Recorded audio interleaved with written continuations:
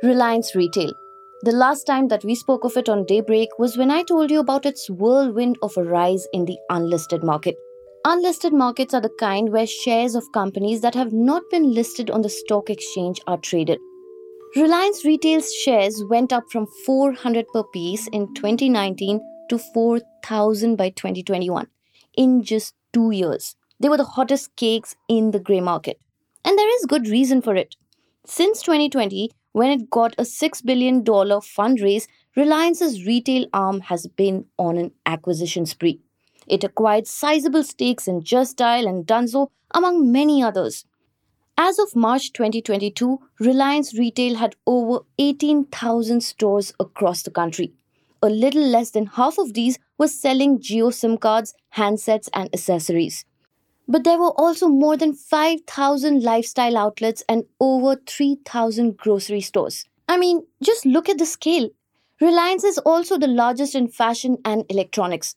But it is refining and petrochemicals that is Reliance's biggest business. So it made sense that in its annual report for the year that ended in March 2019, retail came after the refining and petrochemicals business. But in every year that has followed ever since, including this one, retail has come first in the annual report. Next were digital services, which includes the telco Jio Infocom. Now, you would think that retail was first because of its growth trajectory, right? But the thing is, even now, retail is only the third largest by contribution to Reliance's profits. So why is it then that since the last 3 years, Reliance Retail is being made to headline the annual report? Welcome to Daybreak, a business podcast from the Ken. I'm your host Snigdha Sharma, and I don't chase the news cycle. Instead, thrice a week on Mondays, Wednesdays, and Fridays, I will come to you with one business story that is worth understanding and worth your time.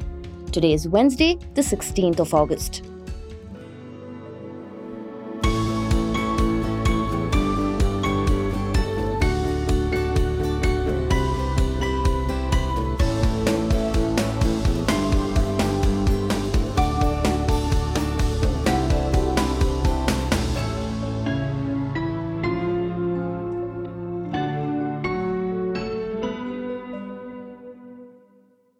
Reliance controls 3% of India's retail market.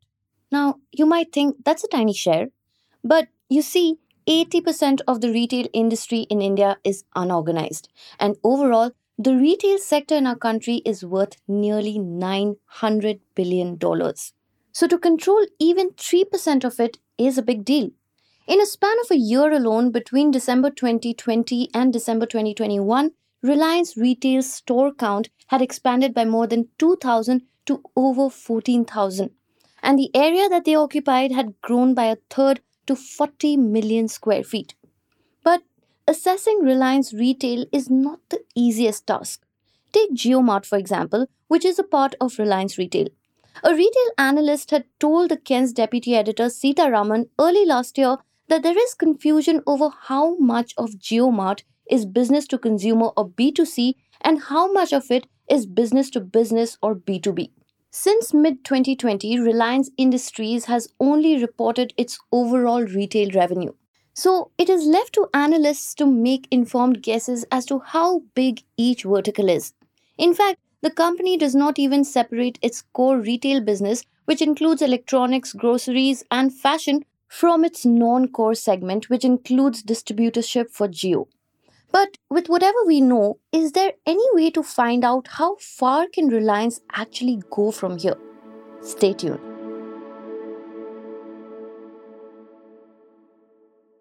My colleague Sita found a statistic in the Bernstein report that gave him a kind of a clue.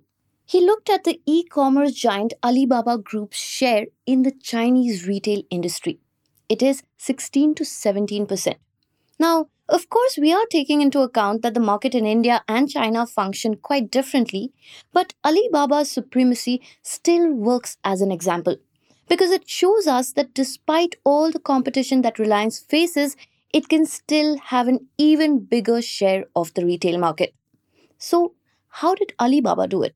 It was mostly through its e-commerce business. Reliance, meanwhile, can count on its physical footprint that is only expanding all over the country, and also by being a formidable challenger to Flipkart and Amazon. But here's the most important thing that Sita pointed out, and that is it is quite unlikely that Reliance will ever be subjected to the kind of scrutiny that Alibaba has been. In October 2020, China fined Alibaba nearly 3 billion US dollars after an antitrust investigation. And this was just months after founder Jack Ma made a speech targeting Chinese regulators. Alibaba shares have lost two-thirds of their value since Ma's speech. Imagine what Reliance can do without these kind of obstacles in its path. Coming up next. But before that, my colleague Aksha has something to tell you.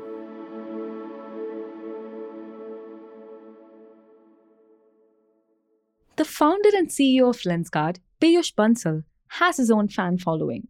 A part of it comes from being the judge on a very successful reality TV show like Shark Tank, but mostly from building the Lenskart empire. Right now, the eyewear retailer is one of those rare Indian startups that is keeping its investors happy. Lenskart, valued at $4.5 billion, is extremely profitable. The credit for this financial success definitely belongs to Bansal. But some former employees also think that his management style is to blame for the teething people problem.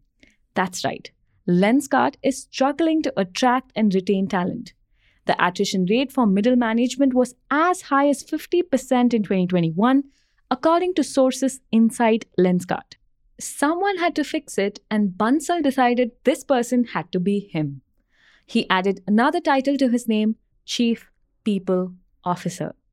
But many former employees still continue to believe that his leadership style is part of the very problem he's trying to fix. Our staff writer at the Ken, Ayush, confronted Bansal with these questions. And what did he say? You'll have to read the story to find out. You'll find the link in the show notes of this podcast. This story has been made available for free for exactly 24 hours. Just for today, the 16th of August, so go ahead, give it a read, and share away with your friends before the counter runs out. I'm Akshaya from the Ken's Newsroom. Thank you for listening to us. If you like what we do, please subscribe, share, follow, and like. And now, back to Singha.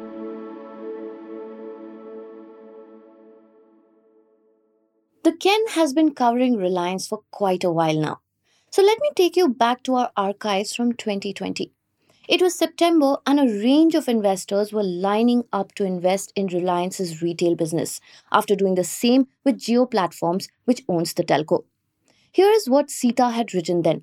He'd said that what Ambani had pulled off in the last 15 years was staggering, but it was also concerning. Because what he did was he sort of used the power of his mighty balance sheet, one that came thanks to his oil refining and petrochemicals business. Ambani spent billions of dollars to reach the top of both retail and telecom. So Reliance Industries is now using its hold over these markets to raise even more capital to become this kind of a super corporation, one whose reach extends far beyond oil, telecom, and retail. The kind that disrupts sectors as diverse as e-commerce, payments, and entertainment. Sometimes it does this on its own, and other times in partnership with its investors. And it has all the tools that are required for success in the digital arena. Abundant capital, abundant customer user data, a favorable regulatory climate, and most of all, loads and loads of ambition.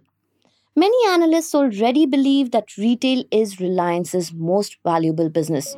For example, Bernstein values the retail arm at $112 billion.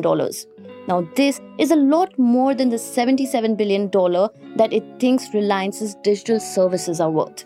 For now, it seems like the more Reliance tightens its grip on India's retail industry, the more this gap will widen.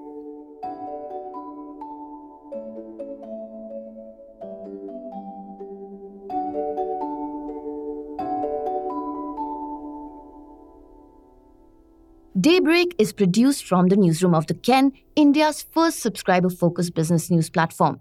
What you're listening to is just a small sample of our subscriber-only offerings. A full subscription unlocks daily long-form feature stories, newsletters, subscriber-only apps, and podcast extras. Head to theken.com and click on the red subscribe button on the top of the website. I am Snigdha Sharma, your host, and today's episode was edited by my colleague Rajiv CN.